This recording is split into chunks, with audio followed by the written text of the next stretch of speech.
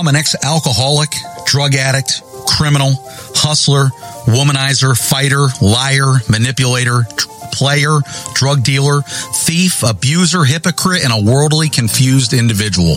My name is Ben Lively. I'm not who I was before. I'm a born-again child of the Most High God, anointed, chosen, set apart, and called to represent the gospel of Jesus Christ. I teach Christians the truth of God's word. I'm a mouthpiece for the Lord Jesus Christ. I will not compromise, play any games, or waste time with this mission from on high. I know that in and of myself, I am nothing. I need God for every breath I take and every move I make. I have Christ living in me, and I'm burning with the fire of the Holy Spirit. Therefore, I'm different now and forevermore. This earth is not my home. I know that, and I declare it boldly. I'm strong in prayer, praying in power and in the Spirit. I will preach, teach, deliver, evangelize, prophesy, baptize, and build up groups of believers as God allows. He is working through me as I'm surrendered to His service as an instrument of righteousness. And if you know me or get to know me, you'll realize that I take no credit for this, but God gets all the glory. In Christ I live, and to heaven I will rise.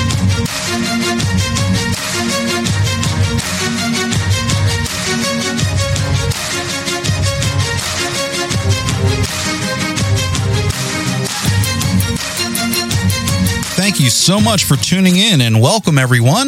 Hope you're well. I'm your host, Ben Lively, and you're listening to Shaken Awake episode 19. I just wanted to thank you for tuning in wherever you are and whatever you're doing right this very moment. And listen, if you find any value in today's episode, please pass the news, pass the podcast name and link to a friend, a family member, or colleague that you feel would benefit from the show and become blessed as you are through the words that the Lord shares through these messages. And as always, I promise you another great show. But more than anything, my hope for you today and always is that you have an actual encounter with the Lord.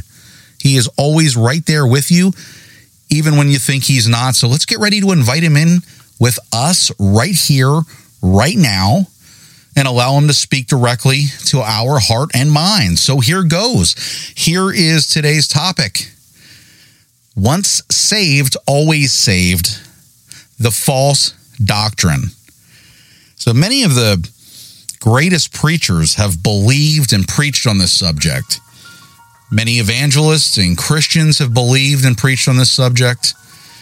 The Bible teaches all throughout Scripture on the subject and proves it. For God wrote it. Yet why do many go to hell because of it? Why is there such division in the supposed body of Christ that cannot agree? Scratch that. Downright dispute and nearly get into verbal altercations over whether or not once saved, always saved, known as the acronym OSAS, is a biblical doctrine or a false doctrine. I'm personally and spiritually passionate about this for two reasons, and they are: one, I almost destroyed my life and went to hell because I believed in it. And two, everyone like my past unsaved self who believe in it, as well as what we'll be discussing today, will go to hell. And I'd like to help avoid that through this message. If it helps one person change their life and spiritual walk with God, and lift the scales from their eyes and sees that once saved, always saved, as the false doctrine that it is, per the Bible, not me, then like everything God asked me to do, it was well worth the time spent. Eternity is priceless, and so are God's children. May none of you be led astray any longer, at least with this false doctrine. And if you need any validation to see what my life was like, please revisit my first podcast episode to understand in my own life's context why believing the once saved, always saved can lead a person straight to the wide and broad path that leads to destruction. By the way, I'm referring to hell. I won't go into that again on this episode, but I do encourage you to listen to that episode again, or if you haven't yet, please do. Unfortunately, I'm one out of, I'm sure, billions and billions over time that have been led astray as well, only to die believing they were saved when they were not truly. I do not, at any cost, want you or anyone you know to inadvertently follow this false doctrine and carry it to your grave like I almost did. If you already believe this is a false doctrine, perhaps you find scripture read today or a few points to share with anyone you meet or know that is having a hard time disbelieving what I feel is one of Satan's greatest deception and lies. I love when God prepares me for these podcasts, as well as our helper, the Holy Spirit, both when they confirm and when they convict. It helps me in all areas of life, as I'm sure it does with you as well. Just to give you a little hint about what I'm talking about, God placed in front of me two things today to help me understand that this message today is more important today to the kingdom than in any time in the past. First was 2 Peter 1:20 through 21, which says, knowing this, first of all, that no prophecy of Scripture comes from someone's own interpretation.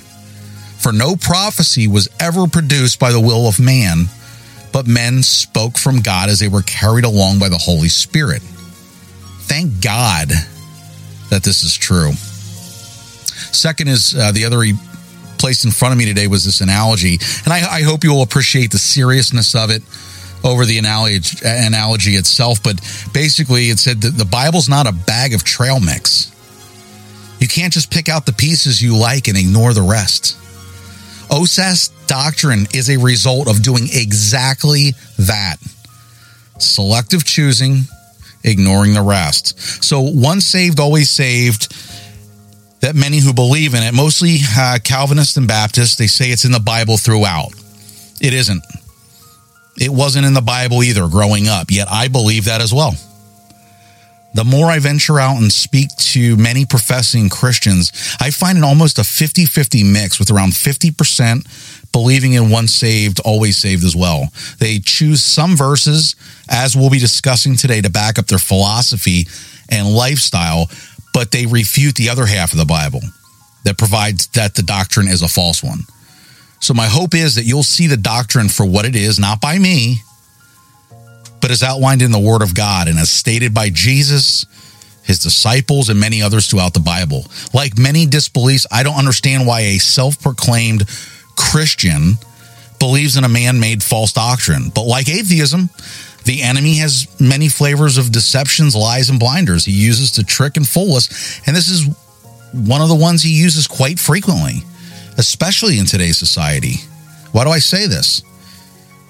Because many proclaimed believers I've known during my lifetime falls into this category. And I'm talking about the ones that proclaimed doing so from the beginning of time, with our current time being the worst.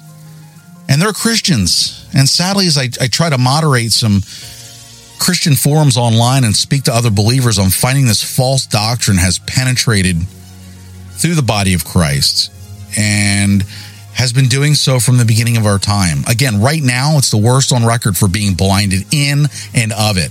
I can't sit and keep the wisdom that God, his word, and the Holy Spirit has provided me with. I can't keep it to myself. It's not right. It helps no one except the enemy, and no one gains the insight. There are gifts given by the Holy Spirit, of which none are given to keep to yourself. They're meant to be carried out as God has asked believers to do. Become fishers of men, he said. Now, I realize he wasn't just talking about the unconverted or lost, but also those that believed they were saved but were living in deceit and confusion. Therefore, this episode is dedicated to all those out there that, like I had been for 41 years of my life, in the belief that I was saved, that I was a Christian, and that I was going to heaven, yet because my belief system was flawed and didn't align with the entire Bible, I was headed for hell. So this might also resonate with you or someone else that you know. And I ask that if you feel led or moved by the Holy Spirit in any way today, that you don't hold it in or keep it to yourself, but share. You can share this podcast. You can share it with someone you know. Share the verses contained in the episode. Relay this to those that you know and love. God gives us all one chance called life to get it right, call on his name, follow his word, and to love and run the race that he set before us. So let's see what the Bible says about who's truly saved and who isn't, or who can turn from their faith. Jesus said, abide in me. If you stay in me, you'll bear fruit. If you don't stay in me, if you don't remain in me, there will be no fruit. Your branch will wither and be thrown out to be burned. That's in John 15. Jesus is saying, you don't have eternal life. You have life in me.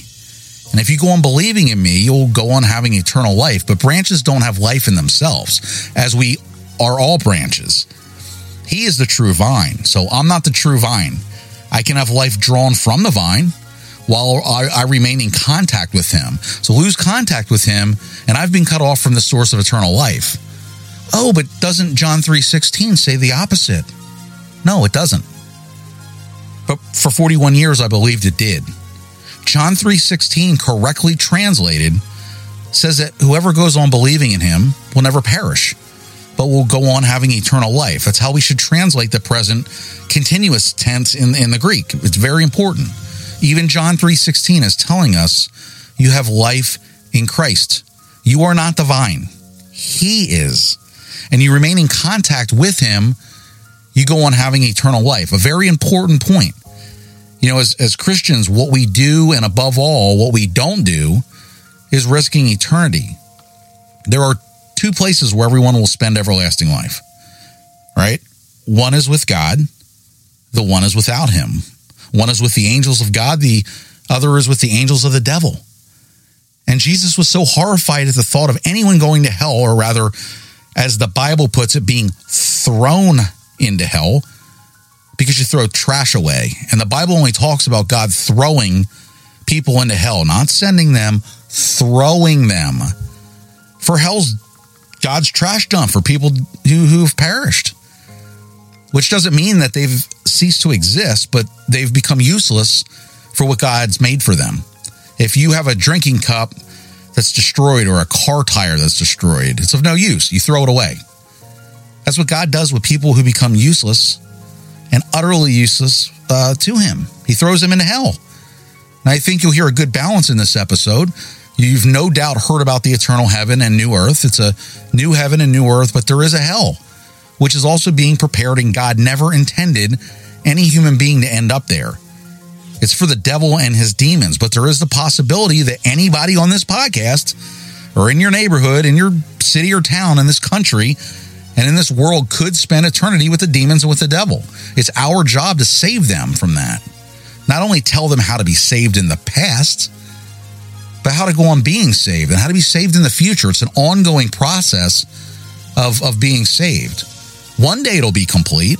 Thank God, one day my salvation will be full. And in that day, I'll look Jesus' in his face, and people will look into mine and won't be able to tell the difference, for I shall be like him. As the Bible said, having seen him as he is. The Jesus who died for us, who went to hell on the cross for us, and who gave us the most severe warnings about hell of any religious teacher. It's the Jesus who shed his blood that might not happen to anyone. That's my Jesus. That's your Jesus. Praise God for Jesus. In order to believe that once saved, always saved is true, which it isn't, one has to eliminate out the following passages from the Bible completely, or twist them into meaning something they don't mean.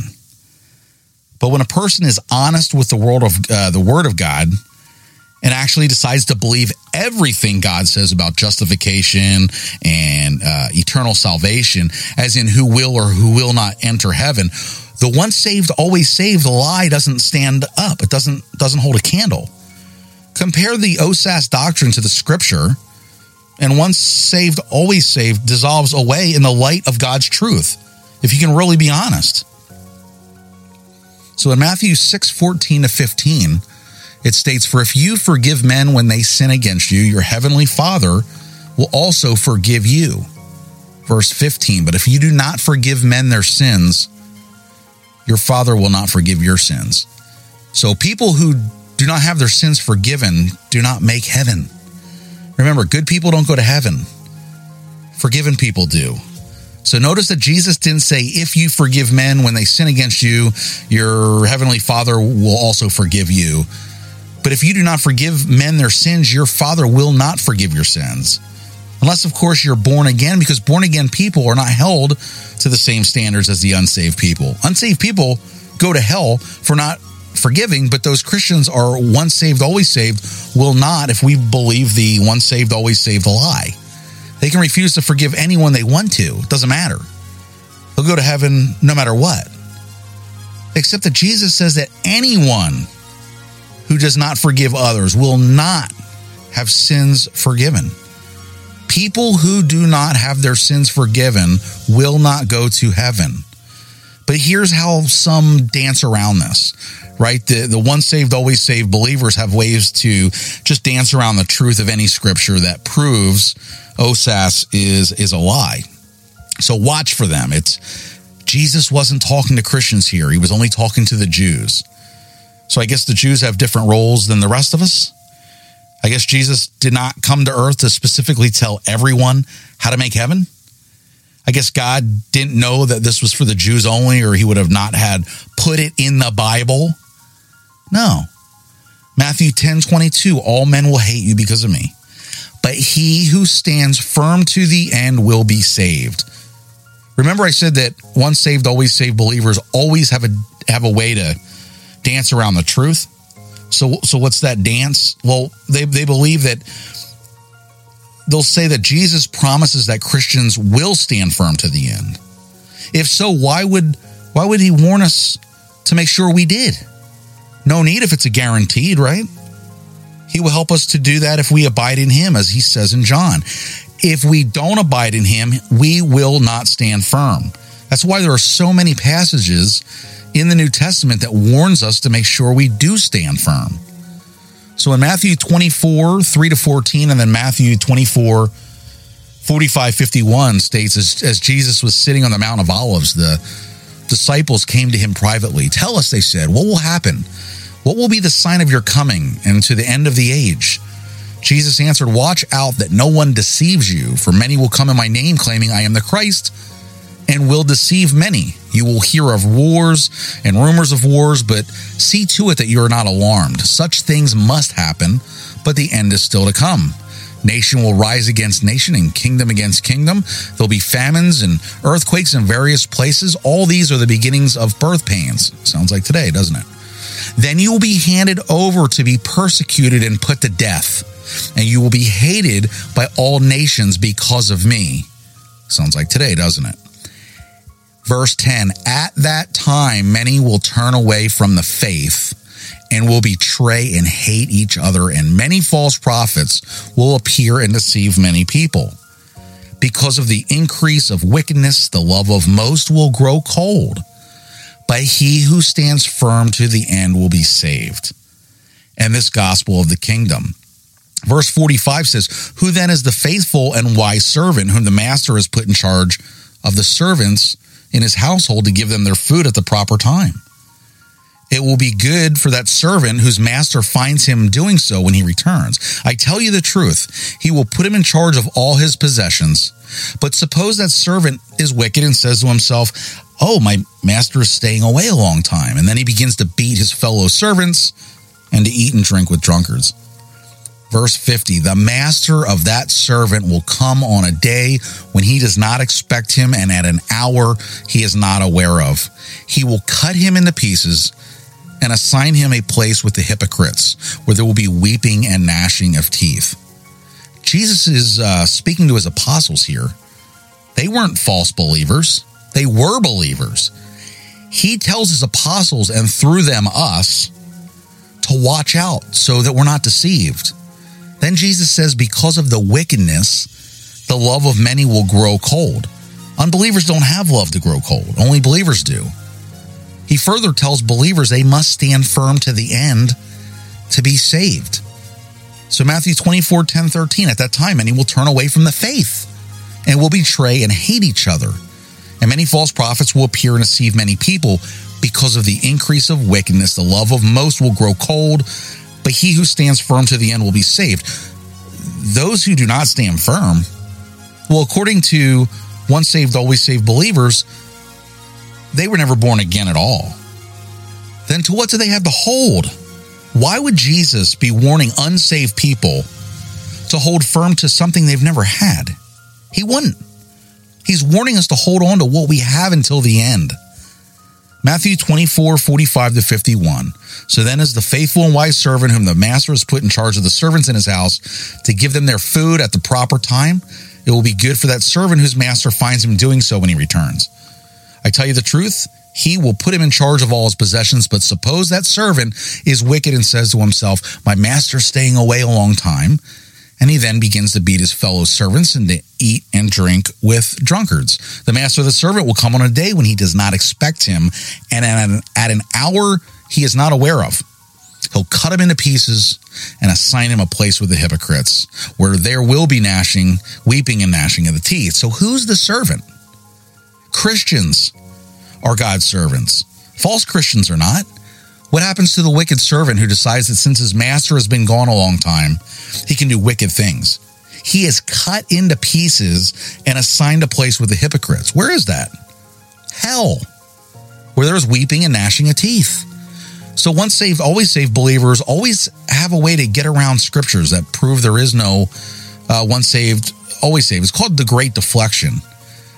So the common deflection for this scripture, it's the most common deflection of OSAS believers, that the passage is talking about unbelievers. When in doubt, there's no way to get around the scripture. A person who is hell-bent on grasping hard to once saved, always saved will always deflect and go back to, he wasn't talking about Christians there. He's talking about unbelievers. No. Are these passages to unbelievers or false Christians? Where else in the scriptures are unbelievers referred to as servants? In the Bible, servants of God are Christians. This is to Christians. Notice also what happens to these unfaithful servants. So Matthew 25, the parable of the 10 virgins.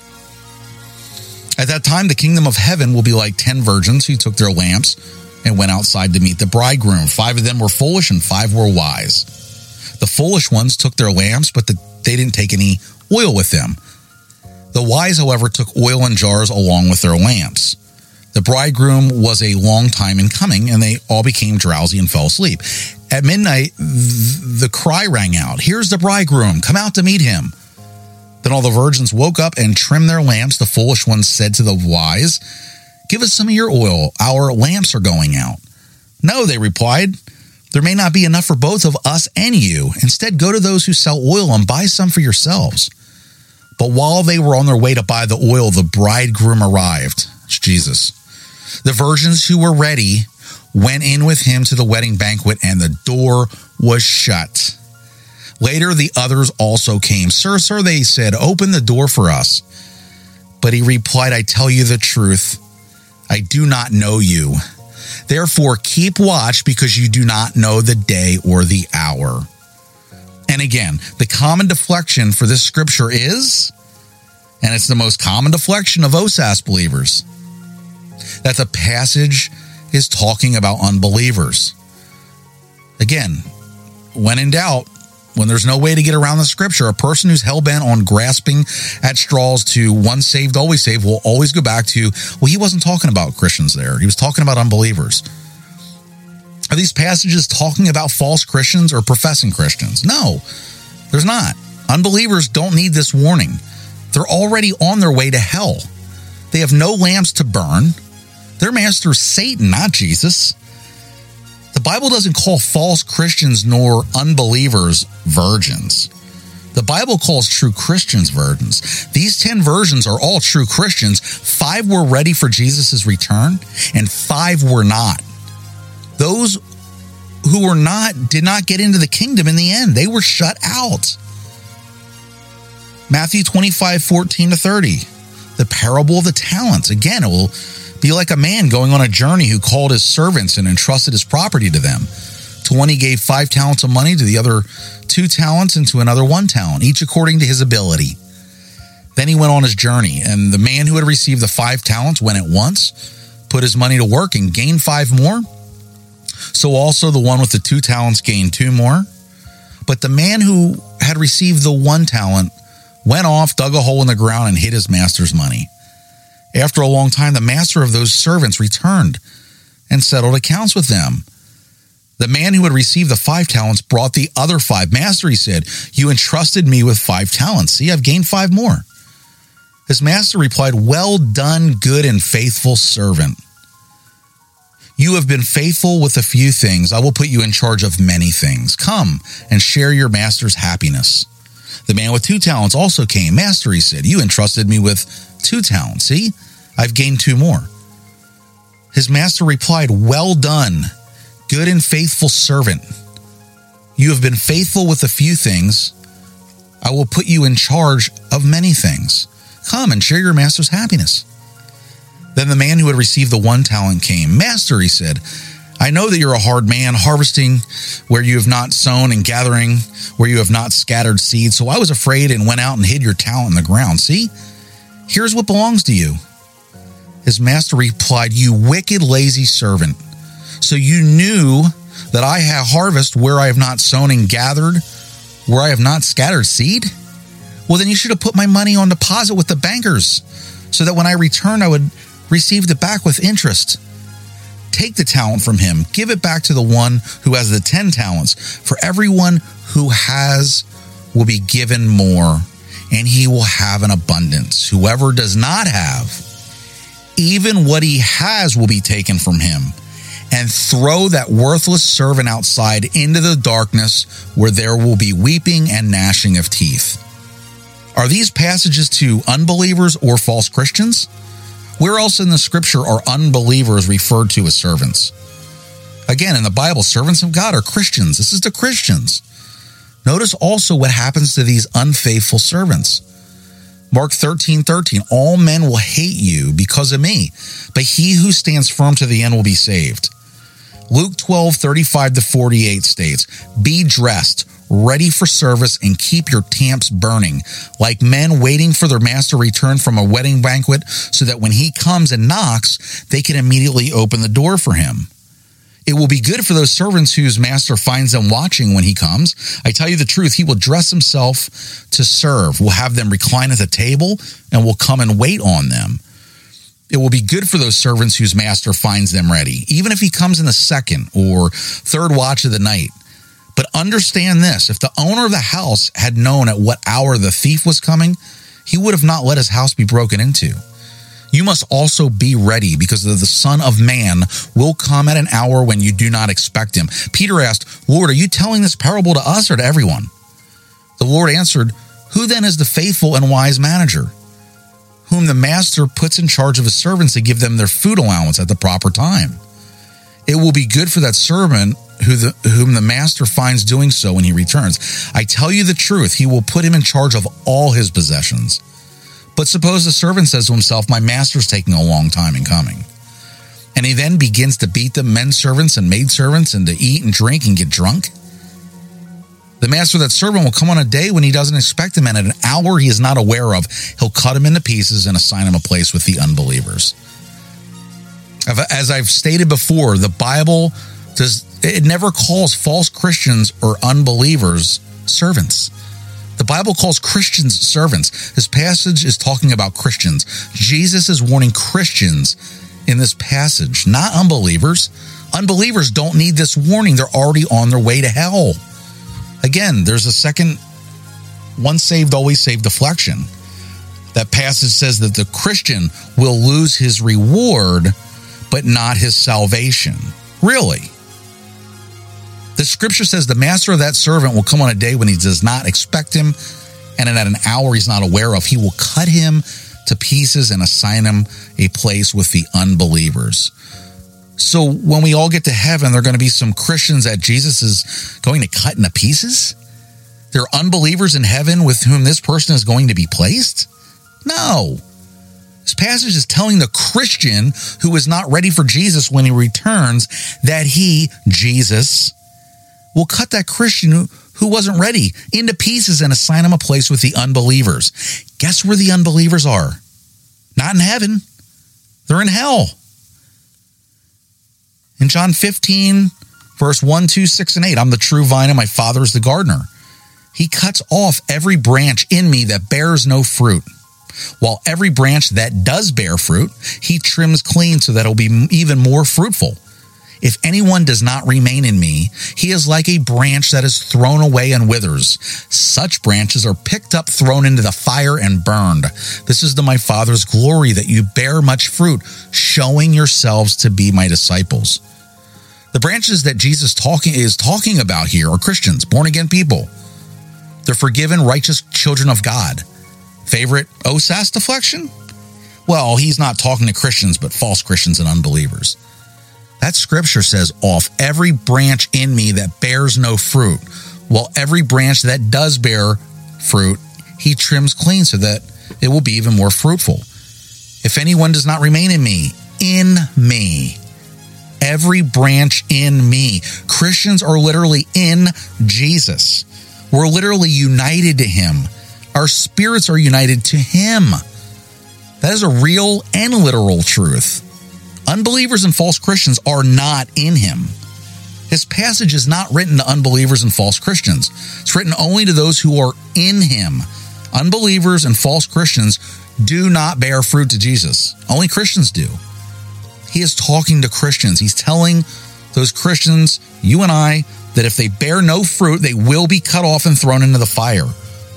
Notice he isn't saying that their works will be burned, but that the Christians, will be burning in fire. Correct me if I'm wrong here, but there's not going to be anyone burning in fire in heaven. This scripture alone should be enough for any person to say once saved, always saved doctrine is not biblical. Furthermore, Romans 11:17-22, if some of the branches have been broken off, and you, though a wild olive shoot, have been grafted in among the others and now share in the nourishing sap from the olive root, do not boast over those branches. If you do, consider this. You do not support the root, but the root supports you. You will say then, branches were broken off so that I could be grafted in. Granted, but they were broken off because of unbelief. And you stand by faith. Don't be arrogant, but be afraid. For if God did not spare the natural branches, he will not spare you either. Consider therefore the kindness and sternness of God. Sternness to those who fell, but kindness to you, provided that you continue in his kindness. Otherwise, you will be cut off. So in this chapter, Paul was telling these Roman Christians they will be saved in the end if they continue. If they do not continue in God's kindness, they will be cut off. It doesn't mean they will make heaven but not have any rewards. Those who are cut off do not make heaven.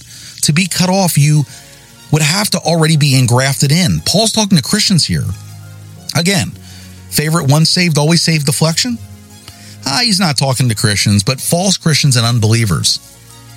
So in 1 Corinthians 9:25-27, everyone who competes in the games goes into strict training. They do it to get a crown that will not last, but we do it to get a crown that will last forever.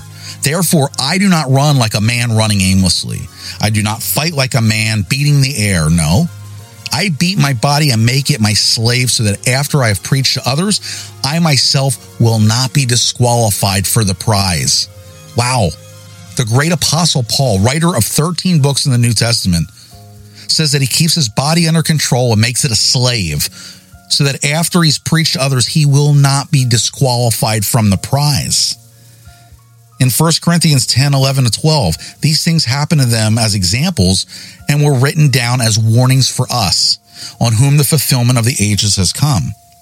So if you think you're standing firm, be careful that you don't fall.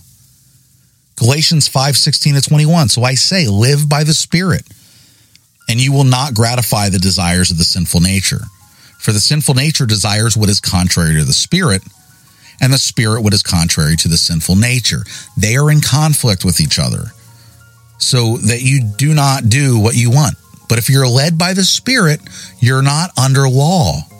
The acts of the sinful nature are obvious: sexual immorality, impurity, debauchery, idolatry and witchcraft, hatred, discord, jealousy, fits of rage, selfish ambition, dissensions, factions, and envy, drunkenness, orgies, and the like. I warn you, as I did before, and those who live like this. And in King James Version, it says that do such things will not inherit the kingdom of God. Let me repeat that. I warn you, as I did before, that those who live like this, or those who do such things, will not inherit the kingdom of God. If a Christian cannot lose his salvation, no matter what, Paul should have said, you people don't need to worry if you are sexually immoral, impure, if you hate, if you're jealous, and so on. You'll sin in thought, word, and deed every day. It's okay. Just ask for forgiveness every night. You don't ever have to worry about being holy. Paul is telling this born-again in the Galatians that they must do these things, because if these Christians do these things, they will not inherit the kingdom of God. Those who do not inherit the kingdom of God go to hell, not heaven. If a Christian could not lose his salvation ever, then Paul is wasting his time telling these Christians they must not commit these sins. And in Colossians 1:21-23, once you were alienated from God and were enemies in your minds because of your evil behavior, but now he's reconciled you to Christ's physical body through death to present you holy in his sight, without blemish and free from accusation. If you continue in your faith, established and firm, not moved from the hope held out in the gospel. Once you were alienated, but now you are reconciled. So Paul writes by the inspiration of the Holy Spirit, unsaved people are alienated. Only born-again people are reconciled. Paul's not talking to or about the unsaved people. He's talking to Christians, those who have been reconciled. He's telling Christians that we must continue in the faith. And what happens if we do not continue in the faith? What happens? 1 Timothy 4:16, watch your life and doctrine closely. Persevere in them, because if you do, you will save both yourself and your hearers. So what happens if Timothy doesn't watch his life and doctrine closely? What if Timothy doesn't endure in them? Paul says if he does not, or if he does watch his life and doctrine closely and perseveres in them, he and his hearers will be saved in the end. He indicates very clearly that if Timothy doesn't, then Timothy and his hearers will not be saved in the end. Does anyone doubt that Timothy was a born-again Christian when Paul wrote this? If once saved, always saved were true, why would Paul waste his time writing this to Timothy? 2 Timothy 2:11-12. Here's a trustworthy saying, if we died with him, we will also live with him. If we endure, we will also reign with him. If we disown him, he will also disown us. Paul's writing to Christians here. Some are falsely saying that this and other passages are not for true Christians, but for the professing Christians or false Christians. Are false Christians in Christ? Have professing Christians died with him? Will they reign with him? No, only true Christians have died with Christ and will reign with him. These passages are for us today. They're for those of us who are true Christians. In 1 Timothy 3:6, the overseer must not be a recent convert, or he may become conceited and fall under the same judgment as the devil. Same judgment as the devil. Heaven? Nope.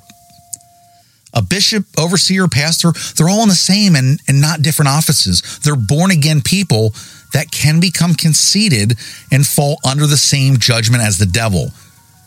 Correct me if I'm wrong, but the devil's going to hell, isn't he? Hebrews 3:6. But Christ is faithful as a son over God's house, and we are his house, if we hold on to courage in the hope of which we boast. Well, what if we don't hold on to our courage and the hope of which we boast? Some are falsely saying that this and other passages are not for true Christians, but for the professing Christians or false Christians. Are professing Christians a part of God's house? No. Only true Christians are a part of God's house, and only true Christians have a hope to hold on to. This is written to us today. Hebrews 6:4-15. It is impossible for those who have been enlightened, who have tasted the heavenly gift, who shared in the Holy Spirit, who have tasted the goodness of the Word of God and the powers of the coming age, if they fall away, to be brought back to repentance. because to their loss, they are crucifying the Son of God all over again and subjecting him to public disgrace. The land that drinks in the rain, often on it, and that produces a crop useful to those who, for whom farms receive the blessings of God. But land that produces thorns and thistles is worthless and is in danger of being cursed. In the end, it will be burned. Even though we speak like dear friends, we're confident of better things in your things that accompany salvation. God is not unjust. He will not forget your work and the love that you've shown him as you have helped his people and continue to help them. We want each of you to show the same diligence to the very end in order to make your hope sure. We do not want you to become lazy, but to imitate those who through faith and patience inherit what has been promised. When God made his promises to Abraham, since there was no one greater for him to swear by, he swore by himself, saying, I will surely bless you and give you many descendants. And so after waiting patiently, Abraham received what was promised. So Hebrews 10:26-31, if we deliberately keep on sinning, after we've received the knowledge of the truth, no sacrifice for sin is left, but only a fearful expectation of judgment and of raging fire that will consume the enemies of God. Anyone who rejected the law of Moses died without mercy on the testimony of 2 or 3 witnesses. How much more severely do you think a man deserves to be punished who has trampled the Son of God underfoot, who has treated as an unholy thing the blood of the covenant that sanctified him, and who has insulted the Spirit of grace? For we know him who said, it is mine to avenge, I will repay. And again, the Lord will judge his people. Verse 31, it is a dreadful thing to fall into the hands of the living God. So in these 2 passages, the writer of Hebrews is very clear. He's clearly warning Christians not to fall away. To say that once saved, always saved is true means that one must cut these passages clear out of the Bible. Truthfully, these 2 passages should end the OSAS debate immediately. These 2 passages alone should stop all the once saved, always saved false doctrine teaching right now. I shouldn't even have to quote one more passage. And some are falsely saying that this and other passages are not for true Christians, but for the professing Christians or false Christians. Is it possible for a false Christian to have to have tasted the heavenly gift, to have shared in the Holy Spirit, to have tasted the goodness of the Word of God and the powers of the coming age? No. These 2 passages are for true Christians only. This is not for false Christians. This should put an end to the false teaching of once saved, always saved. In James 1:12, blessed is the man who perseveres under trial, because when he has stood the test, he will receive the crown of life. And what if that Christian doesn't persevere? Wouldn't this be a good place for James to write, if a person doesn't persevere, he wasn't a Christian to begin with, because all Christians will persevere. So don't worry about it. If you're a Christian, you'll persevere, no doubt about it. That is what those who believe in OSAS would say. A person who doesn't persevere wasn't born again in the first place. That doesn't hold water. Why would James be telling unsaved people to persevere in something they don't have? Notice that James, who's writing the inerrant word of God by the Holy Ghost, didn't say that. Instead, the perfect word of God warns Christians to persevere or else. 2 Peter 1:3-11, his divine power has given us everything we need for life and godliness through our knowledge of him who called us by his own glory and goodness. Through these, he has given us his very great and precious promises, so that through them you may participate in the divine nature and escape the corruption in the world caused by evil desires. For this very reason, make every effort to add to your faith goodness, and to goodness knowledge, and to knowledge self-control, and to self-control perseverance, and to perseverance godliness, and to godliness brotherly kindness, and to brotherly kindness love. For if you possess these qualities, in increasing measure they will keep you from being ineffective and unproductive in your knowledge of our Lord Jesus Christ.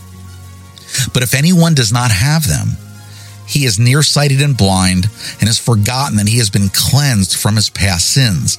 Therefore, my brothers, be all the more eager to make your calling and election sure. For if you do these things, you will never fall, and you will receive a rich welcome into the eternal kingdom of our Lord and Savior Jesus Christ. So keep in mind the favorite deflective steps of the once saved, always saved believers. One, the person wasn't born again in the first place. Or two, this isn't talking about losing salvation, but just losing rewards. In verse 3, his divine power has given us everything we need for life and godliness through our knowledge of him who has called us by his own glory and goodness. Through these, he's given us very great and precious promises that through them you may participate in divine nature and escape the corruption in the world caused by evil desires. So are we to understand that the person who was never born again in the first place has been given by God everything he needs for life and godliness? Are we to believe that the unsaved person has knowledge of him who's called us by his glory?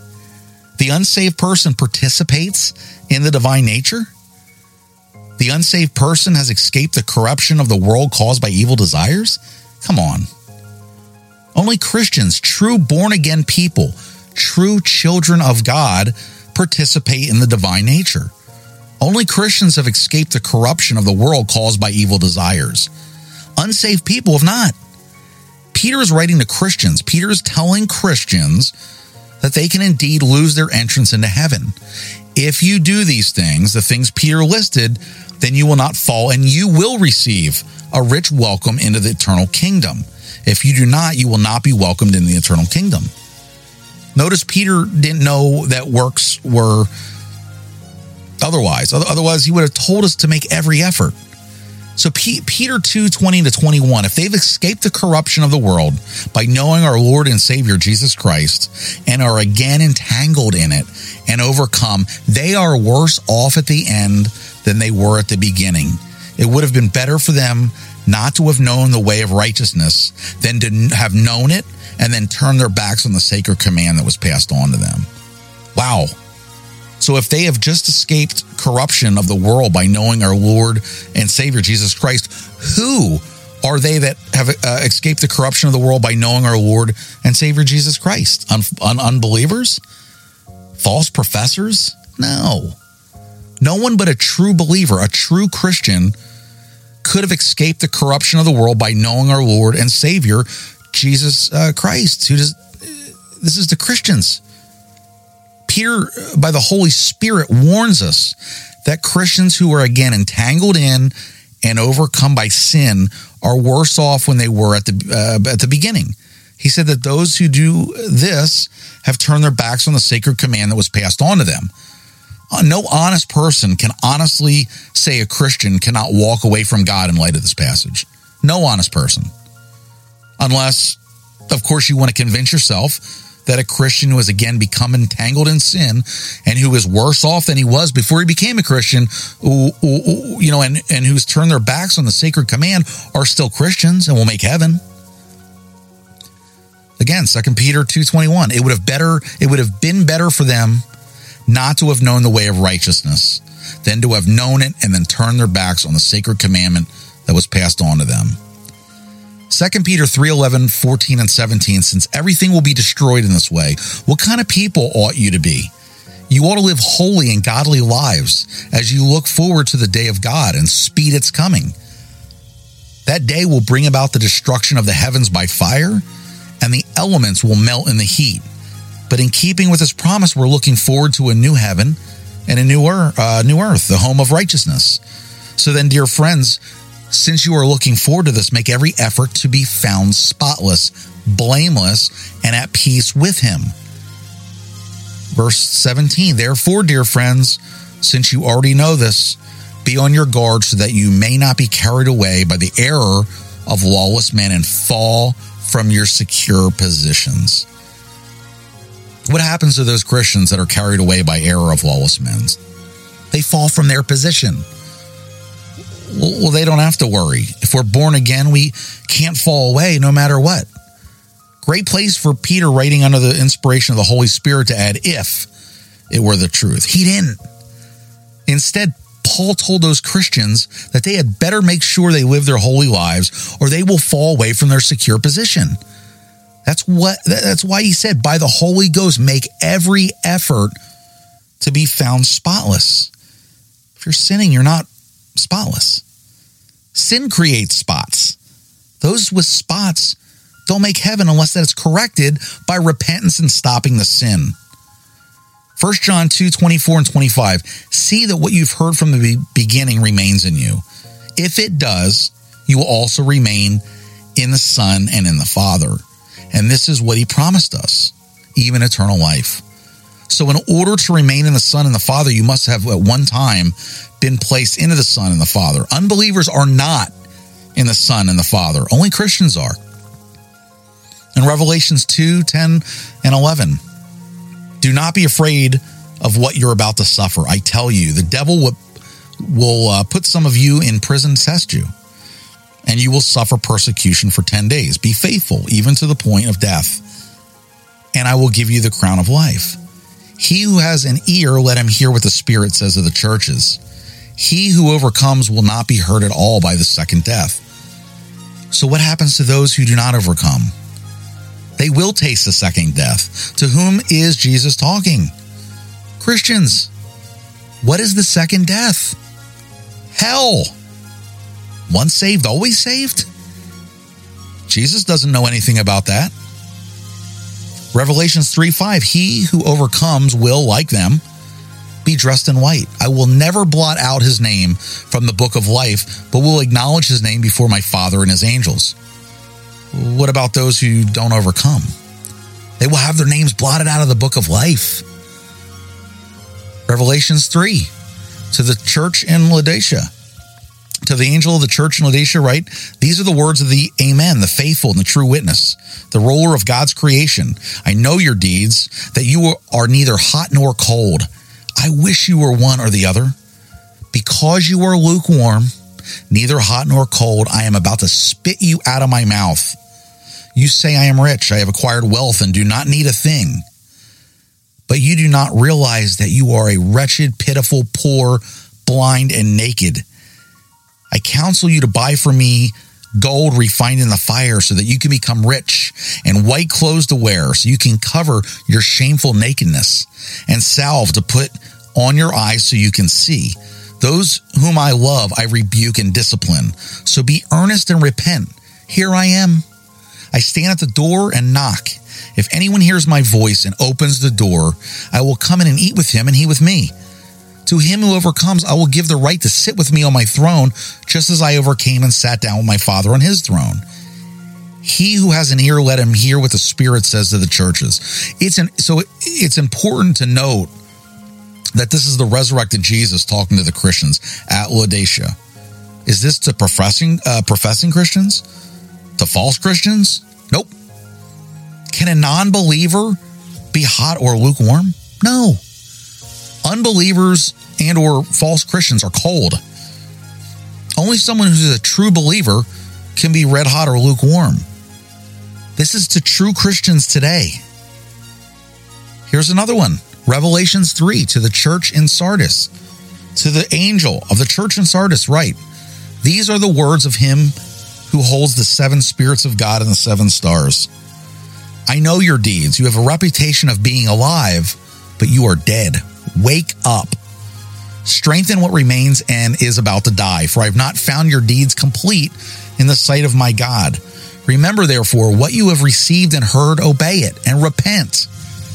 But if you do not wake up, I will come like a thief, and you will not know at what time I will come to you. Yet you have a few people in Sardis who have not soiled their clothes. They will walk with me, dressed in white, for they are worthy. He who overcomes will, like them, be dressed in white. I will never blot out his name from the book of life, but will acknowledge his name before my Father and his angels. He who has an ear, let him hear what the Spirit says to the churches. This is also to Christians. Jesus says that these people need to wake up and strengthen what remains and is about to die. Do professing Christians have anything to strengthen? Anything to die? No. Only real Christians do. Jesus then says there are Christians in Sardis that have not soiled their clothes. We all know that means that there are Christians in Sardis that are living holy. Do professing Christians or false Christians have garments to soil? No. Only true Christians do. We need to remember we don't get to pick and choose what passages from the Bible we like and which ones we don't like. We have to take everything the Bible says about any issue. I've said this to others before. There's nothing more important than knowing who will or who will not enter the kingdom of God when all is said and done. For that reason, I challenge everyone that listens to this podcast to go back to their Bible for the truth. Read the New Testament. List every single scripture that says anything at all about salvation, whether the scripture's talking about initial salvation or sanctification or entering heaven. List them all. Type them all out. You tell me then, is once saved, always saved doctrine still true? Not if you're honest. You won't be able to. I believe the phrase once saved, always saved, which is not in the Bible, has done more damage to Christians by leading them into a complacent safety. I'm saved. I'm okay. I'm heading for heaven. I hear preachers all the time talk about the finished works of Christ.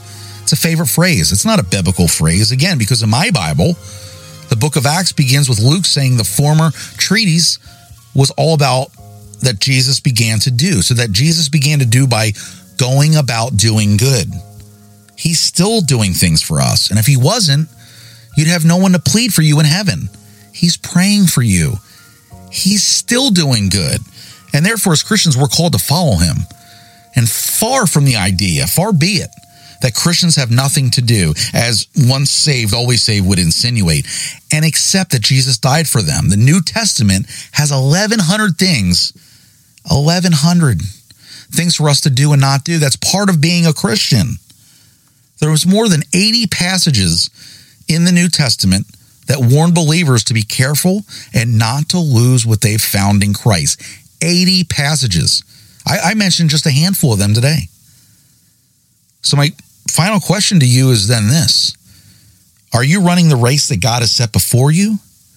Or are you saved regardless of how you live your life? My final statement is this. When you read God's word, read it literally. It was meant for you and I. All of it. Not just what fits into our life or our perfect mold. Our life must fit into it and Christ Jesus. So before we end today's show, I just want to thank you all again for tuning in. I hope you were touched by God through today's message in Scripture. And I'd like to ask you a favor, only if you've received any value out of today's show. Would you tell at least one person you know? Call them, text them, email them, talk to them. Tell them to give this show a listen. It may just help them in their walk with Christ. And also, I really need your support. If you could give me a quick rating on your app, your podcast app. It takes 3 to 5 seconds. I'd love that help and support from you guys, which again will allow the Lord and the Holy Spirit to reach even more lives through this broadcast. If you'd like to get a hold of me, you can write me a quick note on www.shakenawake.com/contact, or you can email me directly at ben@shaken-awake.com, or even call or text me directly for any reason. The number is 407-493-3208. Again, that number is 407-493-3208. I'd love your feedback, questions, ideas, requests, criticisms, corrections, suggestions. If it's important to you guys, it is important to me. And if you'd like to be a guest of the show, please reach out to me as well. If you have a life or eternity-changing story you'd like to share, please let me know, and I'll schedule you in. We don't hear enough of the truth these days or the positive ways of God and Jesus Christ. And this podcast, with your help, is going to help change that up. I'd love your help with this where you can. So next week, tune in next Sunday or whenever you're able as we dive into another important topic to close out season 1 of Shaken Awake podcast. And the topic will be, how do we live a life that's pleasing to God? I'm aiming for the well and done, good and faithful servant, and I know you are as well. So next week's episode is another powerful and do not miss episode. Guys, thanks for joining. Until next week, take great care of yourself and each other, and God bless you all.